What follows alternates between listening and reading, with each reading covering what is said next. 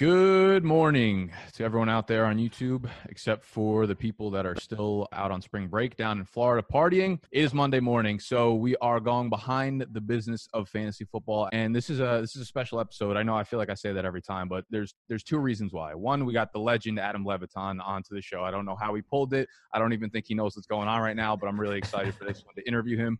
Two, this is the last piece of content, I believe, ever being created in the Brooklyn headquarters. The business of fantasy football. We're talking marketing, advertising, sponsors, social engagement, all that stuff. Adam is the co-founder of Establish the Run, has a huge presence in the fantasy football industry. Of course, I'm sure all you guys are familiar with the brand, with the company, and what Adam has done over the years, you know, between DraftKings and between Roto World and all the places that he's kind of stopped along the way. Adam, I'm super duper excited to have you. When I started the series 2 years ago, I think this is the 23rd episode, I want to say, you were pretty much, I think I had like three people in mind that I really wanted to do for this. You were one of the three. You're such a down-to-earth dude, and I'm like, I feel like we can relate on a lot of levels, like personality-wise. So I was like, I want to interview him, but you've also had so much experience in the space, so I'm really excited to see like your takes on a lot of things. Kind of getting here with you is pretty surreal. So welcome to the business of fantasy football, and I'm super excited to chop it up for the next hour or so. Oh, yeah. Thanks for having me, man. Yeah, I love this stuff. I love talking about it. I love thinking about it. I think I ran super hot and got super lucky with a lot of stuff that we can talk about if you want. But yeah, I mean, happy to be here. Yeah, arms are looking good, by the way. I see you posted that thing about doing the push-ups and the squats and the and the crunches, dude. Looking big. Yeah, I hate that was your first impression of me. Now I feel like an asshole. But I appreciate it. Listen, man, we got to stay fit. I just actually hid my yoga mat that I have on the other side of the room over there because we're locked up, man. Like you said, you can't play basketball. Yeah. We can't go to the gym. We got to keep each other accountable somehow. Otherwise, over the next month and a half, we're all going to be, you know, a little thick. We're going to be on the Eddie Lacy level. But No more football talk. No players. No. If you're here for fantasy football content, I'm sorry, this is not the place to be. We're going to talk some business. So, Adam, you go back in the industry, right? You have a lot of experience over a lot of different places. And in terms of like your first official place, I could be wrong on this, but I want to say you started at Roto World in 2005. I'm assuming that wasn't, you know, you don't just, you know, wake up one day, open your laptop and are working for Roto World. So give us a little bit of a background to history of like how you got to that point or what you were doing before then, whether it was starting in college and doing your own blog or whatever. You know, the floor is yours there. Yeah, no, I graduated from Penn State in 2004, so I'm super old. Graduated from Penn State in 2004, and I got this job at a place called the Sports Network, like maybe 2 or 3 months after I graduated, and it was in the suburbs of Philadelphia, and it was like a borderline real job. They paid me like $25,000 a year. I was like covering like European soccer, quote unquote covering. We would watch the games on TV and then like write about them for this website that was kind of like a wire service. And they laid me off after like 5 or 6 months because, well, for a lot of reasons, but you know, they just weren't doing that well. And so they cut all the people that they had recently hired. So after that, I was doing a lot of stuff that I talked about in the podcast, mostly like playing poker for a living and also doing things, part-time work for small newspapers like the Doylestown Intelligencer as a page designer, and got to know this guy, Jordan Raanan, who now covers the Giants for ESPN. He got the job as the sports editor at Metro Philadelphia, which was like a free daily that like homeless people used to like sleep on, and people do like the crossword puzzling and stuff like that. If you guys are in Philly or New York or Boston, you probably know it. And so he gave me a chance to write some Sixer stuff, some fantasy stuff. And so, yeah, after like a couple of years of doing that and grinding poker a lot, I just sent some of these fantasy clips to Greg Rosenthal, who was like the head of Roto World football at the time. Now he's with NFL Network. And after like 6 months, Greg wrote me back just out of stone blue and was like, I can't let you write any articles. You know, maybe that can come later. I need news blurbers. So I started off doing part-time, you know, like $8 an hour news. Is that what you guys call each other? Blurbers? Yeah, blurbers. Exactly. That's funny. So I think I started that in like 2007 or 2008.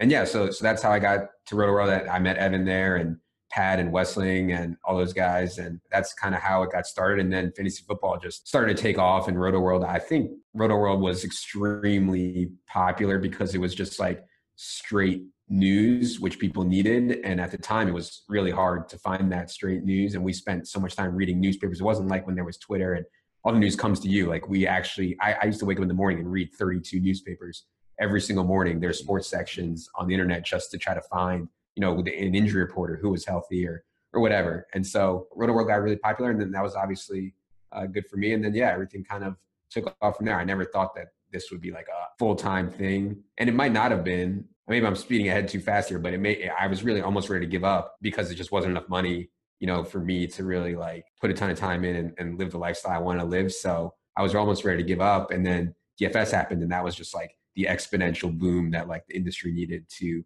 inflection of money. You're almost known as like the DFS guy in Yeah. fantasy. And that's not to be taken in a bad way or like put you in a box or anything, but you've grown so big to the point where now it's like when you think of DraftKings, you think of you, right? Is that weird for you? Yeah. I mean, yeah, like people would say maybe like I've gambled, quote unquote gambled, and I've talked a lot about this, what my definition of gambling is, but by most people's definition of gambled, I've gambled almost every day for the last 17 years or something, and season long, even what people would consider high stakes, $1,000 buy-in or $2,000 buy-in or $5,000 buy-in. It's like for the amount of hours that you put in and your expectation in like a single season, you're not even playing that big. So DFS always like super appealed to me. I love fantasy football, and I love peer-to-peer skill games, which I think DFS is. And so DFS was just like so perfect for me. And I think a lot of like the season long guys before me, like kind of were like, oh, this is going to be a fad, or this is not real fantasy football or stuff like that. And yeah, I just thought that it was like perfect for me. So I don't mind being associated with DFS at all. Like that's like the only form of fantasy that I've played really for the last 5 years. So let me ask you, do you enjoy actually playing DFS and like the gambling portion of it more than creating content around that stuff? Like if for the rest of your life, money didn't matter, and like from this day forward, you could be like, oh, you could just play DFS and grind it out and gamble and play poker or whatever, or create content around it. Like, which do you prefer more? Yeah, no, I consider myself a player first. I think that's what's like made whatever success I've had. People, there's a lot of people that jump in and they try to be about DFS, and they're not really players. They're just like trying to talk about it. I think actually playing and trying to play big and trying to play seriously is a big part of what is any success that I had in it. The thing is about it, like your ceiling is capped in playing, like there's only one of me. I can only play so much poker. I can only play so much DFS. And as you get to high stakes, like it's tough, man, edges are, 1%, 2%, 3%. And, if you're good, maybe 5-6% or something like that. And so people extrapolate that out. They realize that there's a lot more money to be made doing other things in life, investments, business, et cetera, than there is just straight playing. But from a fun perspective, I mean, God, playing is always the best. Yeah, it's funny because most of my audience is season long, and I've been transitioning a lot of my content into Dynasty Fantasy. Do you play any Dynasty? I'm in one league that RotoPat suckered me into. It's fun, man. It takes a lot of thought. I think it's fun. So it's funny how you say like a lot of people jump into DFS and they just try to create and make something out of it, but they're not real players. I'm seeing that a lot in Dynasty too, around content being created within the space, because a lot of people are seeing that it's getting, I mean, it's not that popular, but it's getting a lot more popular within the season long audience. So a lot of people are jumping in, and they'll tweet things out or put up polls or whatever, and it's just like, if you're really in the day-to-day of the dynasty stuff, you're just like, that's not a reasonable fucking poll to put out there. That's not a thing that like normal dynasty players would really focus on. It's funny seeing how trends kind of take off and then people try to jump on, but I think like you said, it goes back to, if you're not like a player first, your stuff is not really going to resonate with the other people that are players, and they're the ones that are ultimately decide how big you grow. Exactly. People can spot if something's authentic or not. Like people aren't dumb, the overwhelming majority of people can spot it. So yeah, for sure. Going off that point, you had your last solo pod episode you put out a couple days ago, just kind of saying goodbye to DraftKings. And that was the last piece that you will be putting on DraftKings, because the rest of the content will be 100% focused on Establish the Run. And I noticed something when you were talking throughout it. Most of the stuff you said, you thank the people at DraftKings and the people that have helped you so far and whatever. And most of it didn't really touch on DFS or gambling or fantasy or whatever. It was all those like behind the scenes things that you really enjoyed. You're like, the funnest part were fan questions that I got at the end, those kind of things that I got to write up in the book and that kind of stuff. And it's funny because like you've grown very big. And the way I look at it, because I've been following you for a long time, and I have friends that like have followed you for 10 years, like a decade, right? You've always been that guy that's like very down to earth and very relatable. And I feel like, I don't know if you know this, but I feel like the reason that you grew to where you are today, that wasn't like a piece of it. I feel like that was because of that stuff. Because in today, like the way I look at branding and the way I look at kind of separating yourself is, it's almost like trying to get into a new social media platform, like if you're not first to market, it's going to be very hard to get there. I almost feel like authenticity is at that point where it's like, if that's not already a key piece of the content that you're putting out, you're like way behind the trend. So you were one of the first dudes, I feel like, that really kind of threw their personality and their authenticity into the content that they were creating. When you did that, like when you started integrating that stuff into your content, was that just like intentional, or was that just like, this, I can't do it any other way? Yeah, I find football like Sorry, kind was of that like a boring. super long-winded question that kind of threw No, you off? I find like, football kind of boring, like if I wasn't Same. playing fantasy, like I wouldn't never watch football. I don't know if I don't even know if at this point in my life, I'd even watch sports anymore if it wasn't for fantasy. So, yeah, so I'm always think that finding other things to talk about is fun. But I think that like the way that what it takes to win at DFS or poker or anything else, the way you would think about it is the way that I like to think about life decisions also. So that's kind of where it came from.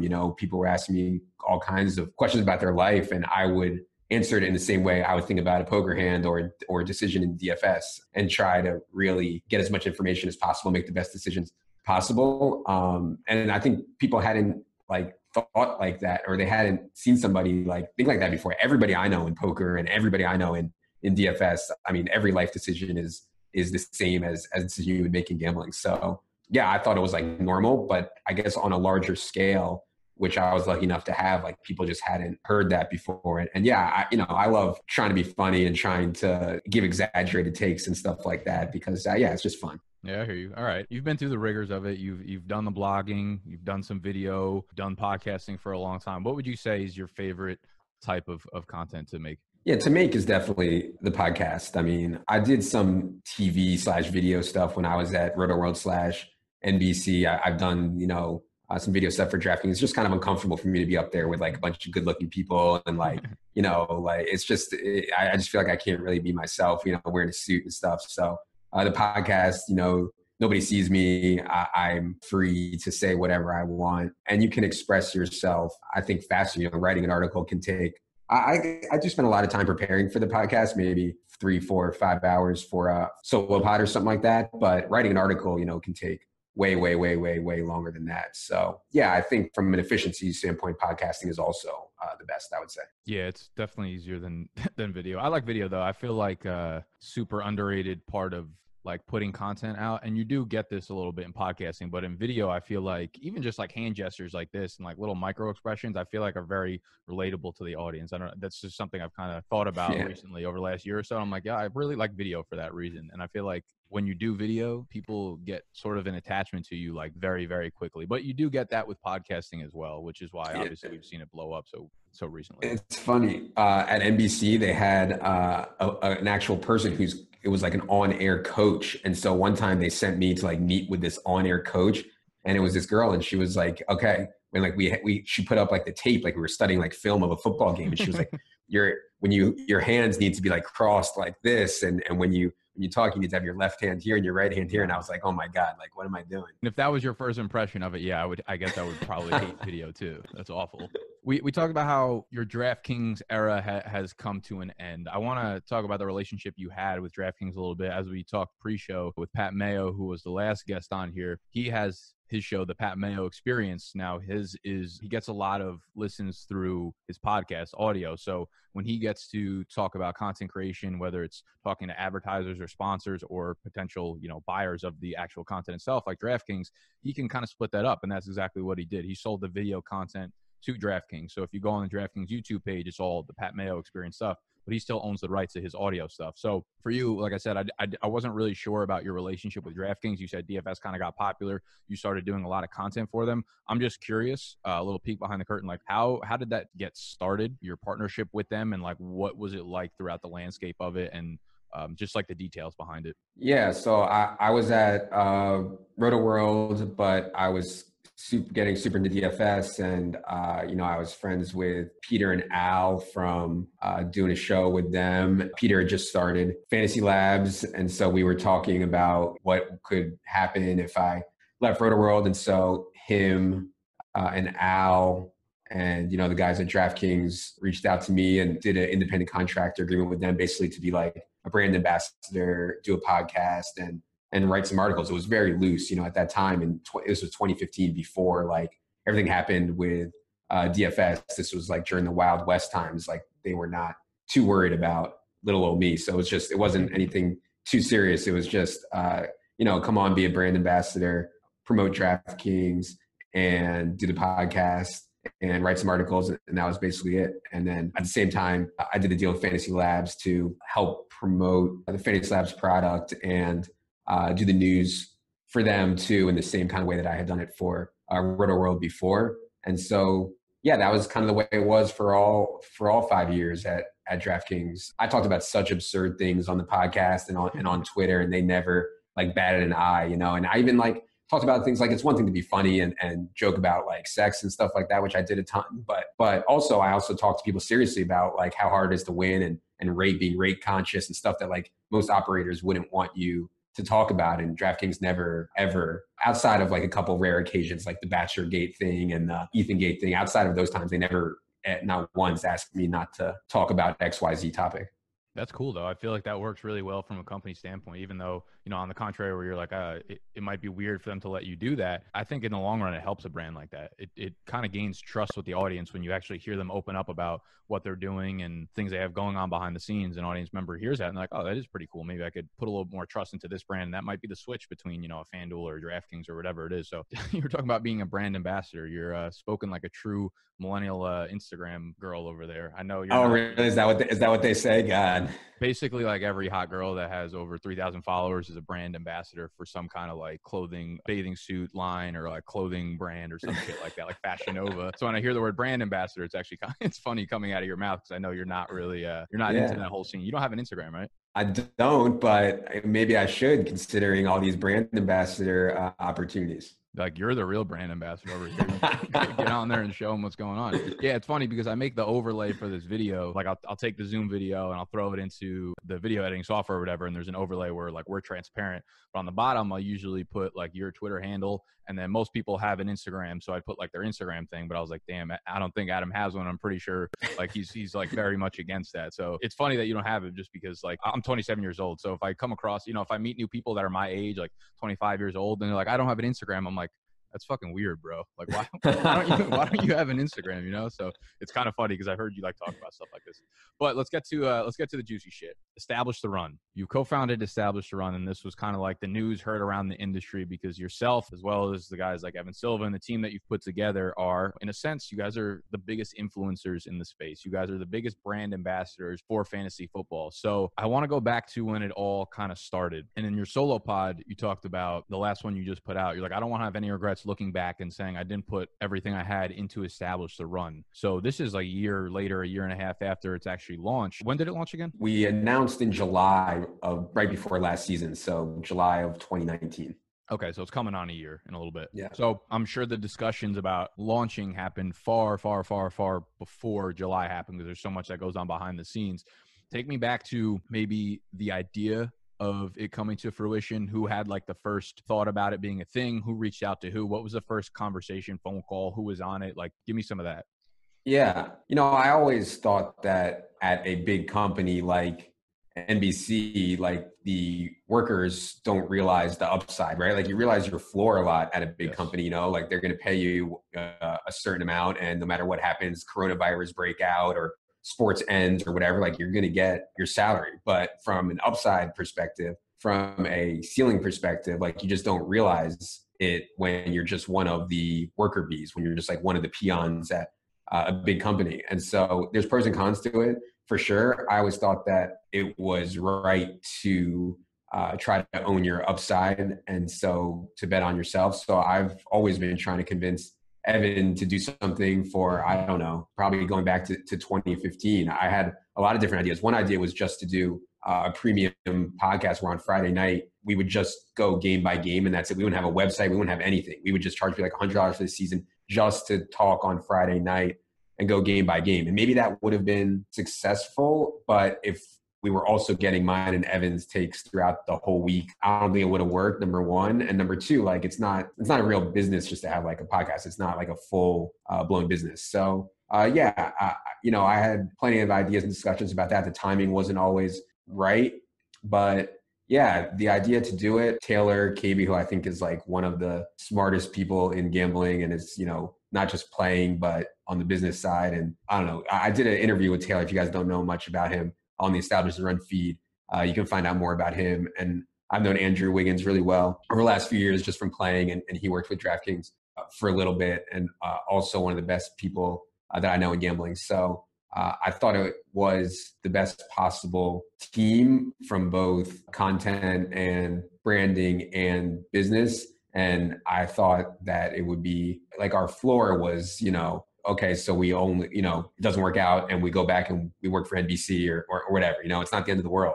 So it seemed pretty obvious, at least to me, that it was well worth it just to take a shot and just try to do it. So yeah, I mean, that's basically it.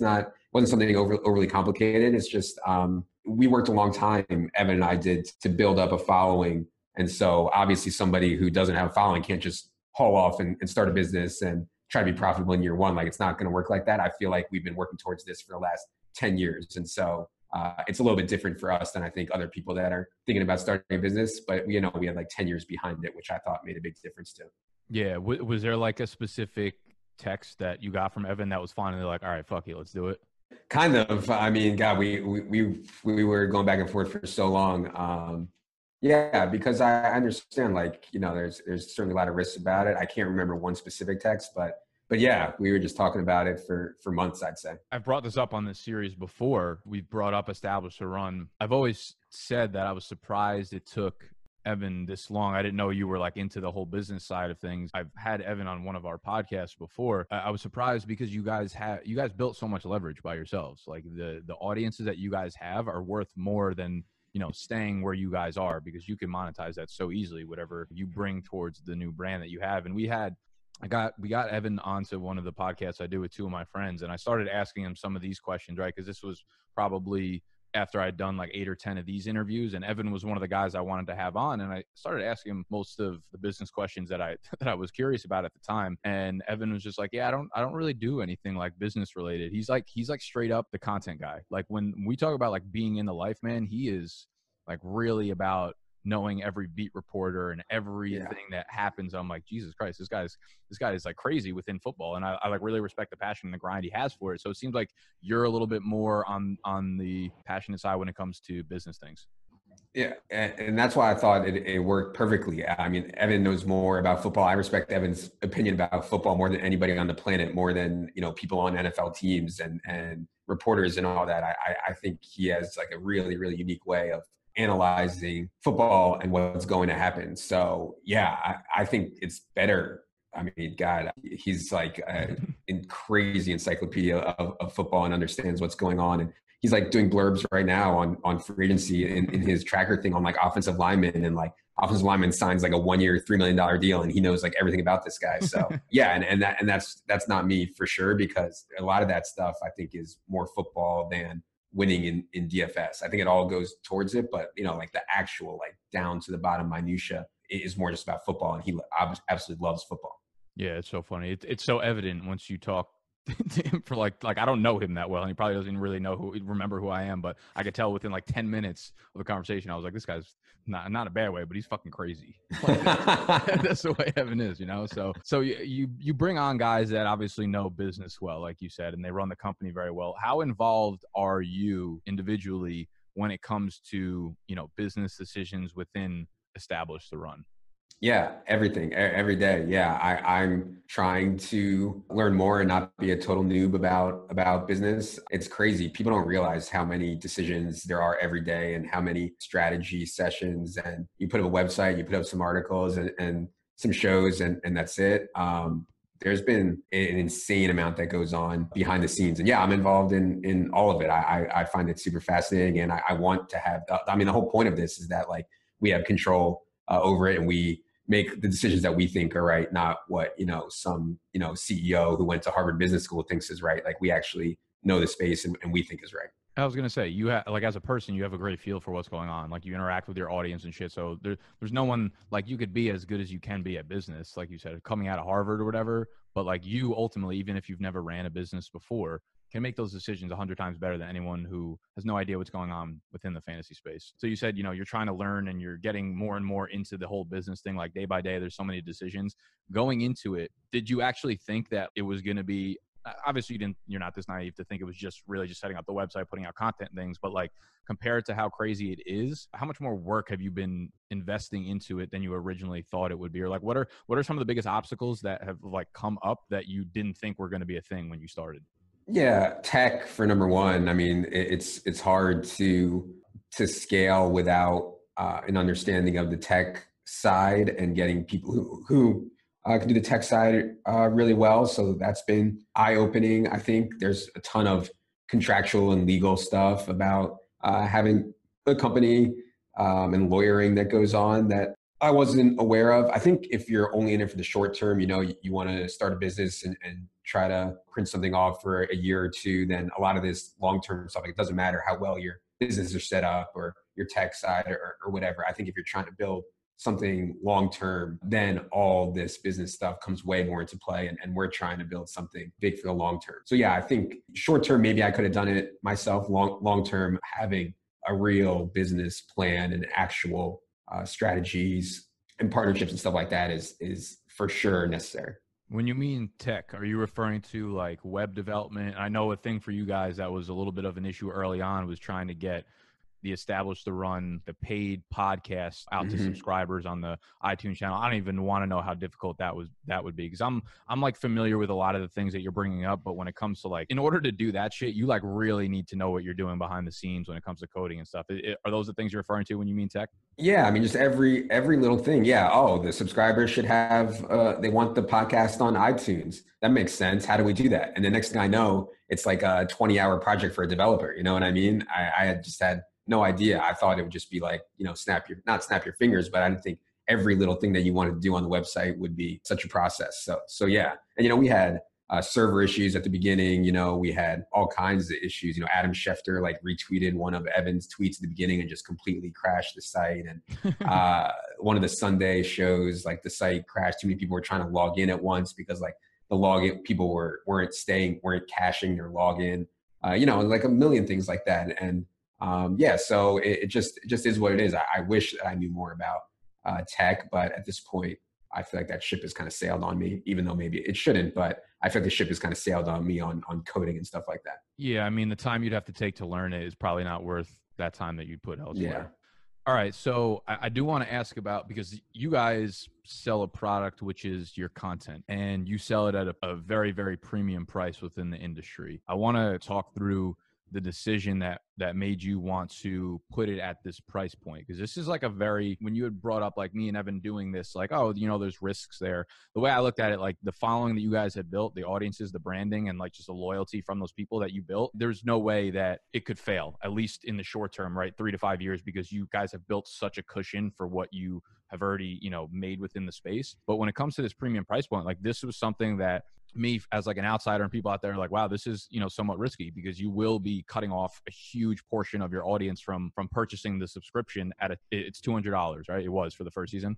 Correct. Yep. So $200 price point. And that's one of the more expensive pieces for, I think a lot of the audience was, correct me if I'm wrong, but a lot of it was season long, at least a pretty good portion of it. Yeah. It's hard to say how many, what percentage. I think people underestimate the overlap between season-long players and DFS players. But yeah, it's hard to say how many of them were actually just season-long players. Yeah, the only reason I asked that question is because I think there's a different, you could kind of waver between price points when you're talking about DFS versus season-long. The typical season-long fan will probably spend about $30 tops on something that they think is a really good piece of content that will help them either draft or throughout the season. Where DFS, there are people that are gambling $20,000 a weekend, so they have no problem dropping $200 on a product like yours. But coming from like Evan Silva's a big season-long guy, you're a big DFS guy. You guys have built a brand around having followings all over the spaces. So with that price point, were you guys just like, we are the creme de la creme, like we are the best in fantasy football, so we are going to be charging that much and people are going to pay it because they want our content? Is it that simple? It was a super hard decision. I mean, pricing is really hard. You can do projections and math. Obviously, we know that there's a lot of season-long people that we love and that aren't going to pay. They're not going to get to read Evan's column. We did offer a package for Evan's column only I forget how much that was, but it was cheaper. It wasn't cheap, but it was cheaper. And so we thought that that would be good maybe for some of the people who just wanted to read Evan's column. I think you can always make things cheaper. You can always do sales. You can always run promos. You can't really make stuff more expensive midway through the season or whatever, No. And so I thought that it was right to err on the side of expensive. I thought one thing that like Poker Go is like a subscription for people that watch poker, and they charge like something relatively cheap, like $10 a month. I don't know how many subscribers they have, but like the people that are willing to pay to watch poker streams are willing to pay a lot more, So like the people that are actually willing to buy it are willing to pay a lot more, and you're not really losing that many people. So I don't know. There's a lot that goes into it. I always would want to err on the side of charging what we think it's worth, and we think it's worth a lot, and especially for DFS players, which I think make up a large portion probably of the subscribers. For the draft kits, certainly there were so many season-long people that wanted Evan's rankings and all the team previews and stuff like that. But for the in-season package, yeah, I mean, $200 in the DFS world, as you mentioned, is pretty cheap. It brings it to an interesting point, because $200 is a high price point for a lot of people. But one thing I've learned is, before I was doing this stuff full time, I was a freelance like marketer. I was working at an agency in New York, and I was running paid social campaigns like Facebook and Instagram. So like the sponsored posts you see on the news feed. I eventually left the job, and I was doing it on my own. I would work with like smaller, medium-sized businesses, and I had no fucking idea how to price, right? Like it was the first time I went on my own, and I was maybe like 24 at the time or something. So sending over a contract, even asking them for like an eighth of what they would be paying a normal agency for, felt like really nerve-wracking. I was like, they're not going to want to pay me. They're not going to want to pay a kid, even though I was confident in what I was doing and I knew how to like run the campaign successfully.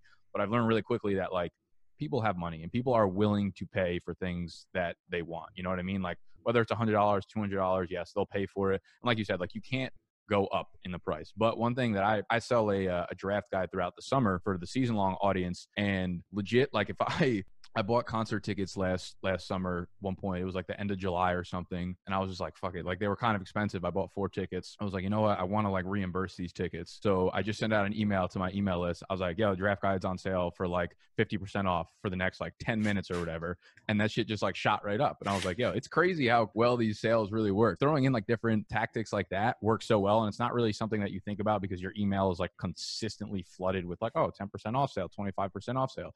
I'm curious, like from your guys' point of view, obviously you ran some of that stuff throughout the summer and throughout the year. Going into next year, I'm sure you've learned so much about your audience and so much from the industry itself from a business perspective. How are you looking at planning for like the upcoming year in terms of, bringing on new customers and trying to hold on to the customers that you already have? Yeah, we're trying to add more quantitative. I think we have the qualitative stuff down with Evan mostly and me. I think there is a lot of room to be more data driven when it comes to projecting players. So yeah, we posted a job a couple weeks ago for director of analytics, and we expect to hire somebody there soon that can give us more of a, hey, I know you guys love X guy. Let me explain what needs to happen for X guy statistically, mathematically, what needs to happen for X guy to actually do what you're saying. And so I think that kind of back and forth can be really good and really valuable to have the best of both qualitative and quantitative. So I think adding stuff like that, I think will be really, really, really valuable for people. But yeah, I think the feedback that we got, most people were happy with the product, and yeah, we just need sports to happen now. That's all. All right. So you guys are going to be adding more, not content creators in a sense, but how many people you have working full time for ETR right now? Full time, just the 4 founders right now. Okay. And the rest of the people are pretty much just, are they like part-time? Are they freelance? Are they just like contributors are they just like excited to attach their name to your stuff? Yeah, no, everybody's paid, and everybody is all the freelancers. I think it's pretty standard in fantasy football. People write on a per article basis or, an hourly basis and stuff like that. I think most of the guys have regular jobs. They just do this on the side because, they love it and they want to make some extra money. And a lot of them are really, really good, but I think that's pretty standard. Yeah. Okay. I was curious as to, you kind of touched on it in terms of like what you plan to include in this upcoming year, and you have the smart business people behind you that probably think about these numbers and stuff. Are you guys concerned at all about the churn rate of your customers, given that it's a high price point? Or are you based on the feedback you're saying that they seem pleased with the product and you're not really too concerned with it? Yeah, I mean, we don't have any much data on that yet, but yeah, I'm not worried about it. I think we just need to do what we do, and we know that people love it. They've loved it for the last 10 years, and I think if we concentrate on doing what we do and keep making it better, that it's going to work out okay. But yeah, I don't know. Talk to me in 3 to 5 years. Yeah, I'm sure I'll have you back on the show. So with the content you guys are putting out, what percentage of it, how much of it is behind a paywall versus how much of it is free throughout the off season and season? It kind of switches up, right? Yeah, and that's been a debate too. We want to make as much stuff as free as possible so that we just want people who can't afford to still get to read us and stuff like that, and we want to get our stuff out there so people can see it. At the same time, I don't want people who actually paid to feel like, why are they giving this stuff away for free? So it's a hard balance. So during the season, anything DFS related, anything that we think you can use to win is behind the paywall. So that's most of it during the season, almost all of it during the season. In the off season, we have everything is free right now on the site. So, Evan's top 150 and dynasty rankings and all the free agency stuff and all the podcasts are free. I think the podcast, is being free and doing a lot of them is really good. People get to know us. And yeah, I think that's probably our best free thing that will stay free all year round. Even during the season, we were doing one free podcast a week just to have people gain some access and let them know what we're up to. Yeah, it's a very fine line to walk there between, how much you want to put in front, how much you want to put behind, because if you start putting too much behind the paywall, then, you're going to start losing any kind of growth that you have because people can't, they can't find you and they're never going to connect with you that way. So right. I'm sure there's been some interesting debates behind the walls of ETR on that kind of stuff. Usually we end these interviews with some random questions that I feel like you might have some good answers for. Best purchase you've made under $100. Yeah, best purchase I made under $100. I have this portable phone charger. It's like a brick that I got, and I didn't think I'd use it that much. It's literally the best thing on earth. I charge it, and it gives me like 4 charges into my phone. So once you charge the brick, you can carry it around. I just put it in my bag, and anytime I need my phone charged, I just put it in there. It's amazing. I also still use, everybody's gonna laugh at me, you guys probably don't even know what it is, something called the TI-82 calculator, which is like, hold on. I think it's like $60 or something. I have my TI-83 right on the table over there. 83 is a good version. Yeah. Yeah. 83 is a good version. Yeah, I like, for whatever reason, I like being able to see when I'm doing like any type of math problem. I like being able to see what I put in instead of it just like disappearing. And then I have to keep looking and figure out where the error was. So I love my TI-82. Bro, I love that call because I use that when I'm doing my research all the time. And anytime, like, I'll accidentally leave it in like maybe the corner of my table for one of my videos or something, and people always fucking call it out and shit on it. I'm like, this is the best purchase. That actually might be my answer. I'm really fucking excited you said that. All right, so you've done a lot of things outside of fantasy sports. You wrote the book, or at least the ebook, gambling and these kind of things. I'm curious, like, now that you are a business owner, like over the next maybe 3 to 5 years, 10 years, maybe down the line, is there some kind of like creative endeavor outside of anything that you've done up to this point that you could see yourself pursuing? Yeah, I wish I had developed more interest. My interests for so long have been peer-to-peer games. I think that there's room, and we tried it with the Gambling Olympics with Action Network. There's room for stuff like that where we thought it'd be really cool and people would actually really like to watch us all rent a house and just gambling against each other for a few days and see who comes out on top. I think that's super interesting. I think we could do better on the format, which we learned a lot about. But yeah, that was cool. I wish I had something for you that was better interest, like that frying pan tennis match that I played where I played Steve Bass. He had a frying pan and I had my racket. Stuff like that is so fun. So like more lifestyle stuff, basically. Yeah, exactly. I mean, yeah, I've done so many of those fitness bets. I did that bench press bet against Peter, and me and Bales have run like either 2 or 3 mile races against each other now. Yeah, all that stuff is people love it, and I love it. Yeah, it's the best. I mean, Barstool has basically built their entire brand based on shit like that. I think our industry needs way more stuff like that. It's a reason I put out vlogs all the time. Like, I love shooting the behind the scenes shit that's going on, you know, in my life and stuff. And I feel like it connects you with the audience on a whole nother level, right? It brings in people and they connect with you in shit that they've never seen. Like, if you guys made a vlog, like do you guys all work remotely? Yes. How often are you together physically? The ETR crew? Yeah. Yeah, since we started, we probably met up maybe 3 times. You guys should vlog the next time you guys meet up. Yeah. Not even kidding. I know vlog is probably like something you're like, fucking brand ambassador alert is going off in your mind right now. But I'm telling you, the people in your audience would absolutely love that shit. I agree. But we got to hire somebody to like follow us with a camera, you mean? You could do that. I mean, I fuck around with the camera all the time. I have a couple cameras that I'll follow around with, like me and my friends and stuff. I think like there's definitely a fine line between doing it yourself and having someone follow you around. That's probably to like another level, which I would actually love to do, to be honest with you, only because I hate handling the camera. It's super annoying. But yeah, I mean, it's either have Evan handle the camera. I'm sure he's very skilled behind it. No. Okay. So more lifestyle stuff. Yeah. I feel like that's a very good answer. I love that stuff too. So best purchase under $100. We have creative endeavors. We want one very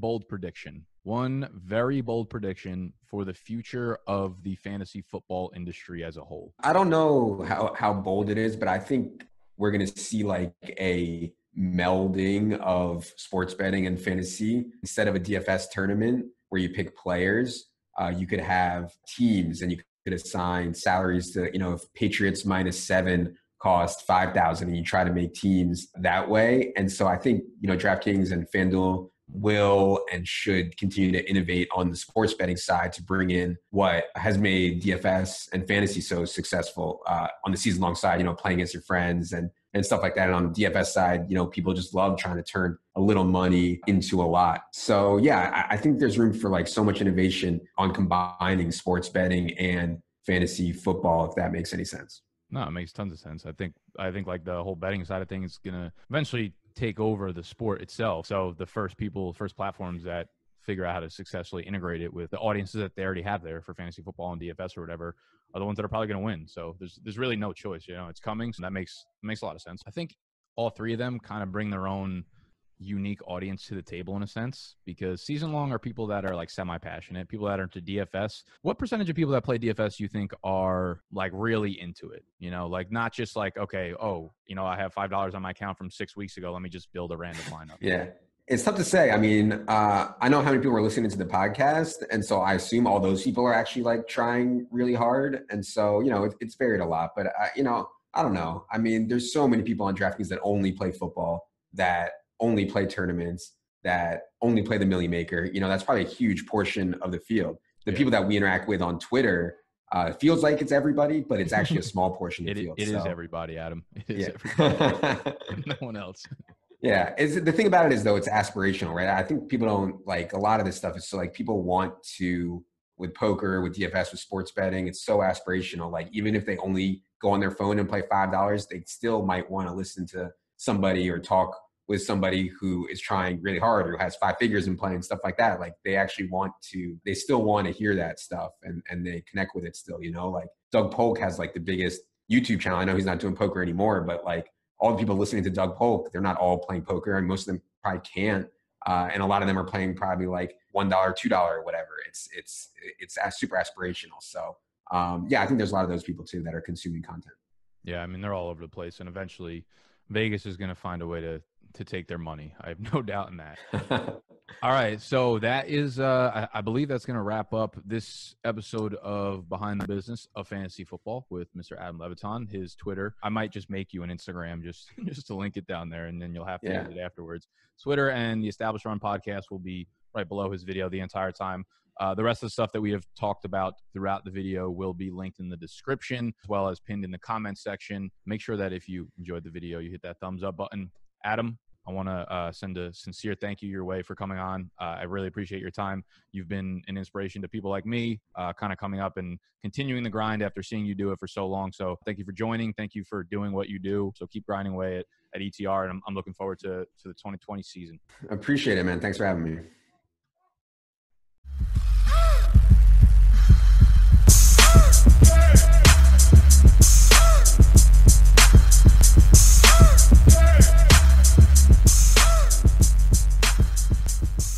Sick of being upsold at gyms? My guy, you're currently a base member? For $90 more, I can upgrade you to our Shred membership. For $130 more, you'll be a Swole member. And for just $300 more, you'll reach Sweat Platinum. At Planet Fitness, you'll get energy without the upsell. Never pushy, always free fitness training and equipment for every workout. It's fitness that fits your budget. Join Planet Fitness for just $1 down and $10 a month. Cancel anytime. Deal ends Friday, May 10th. See Home Club for details.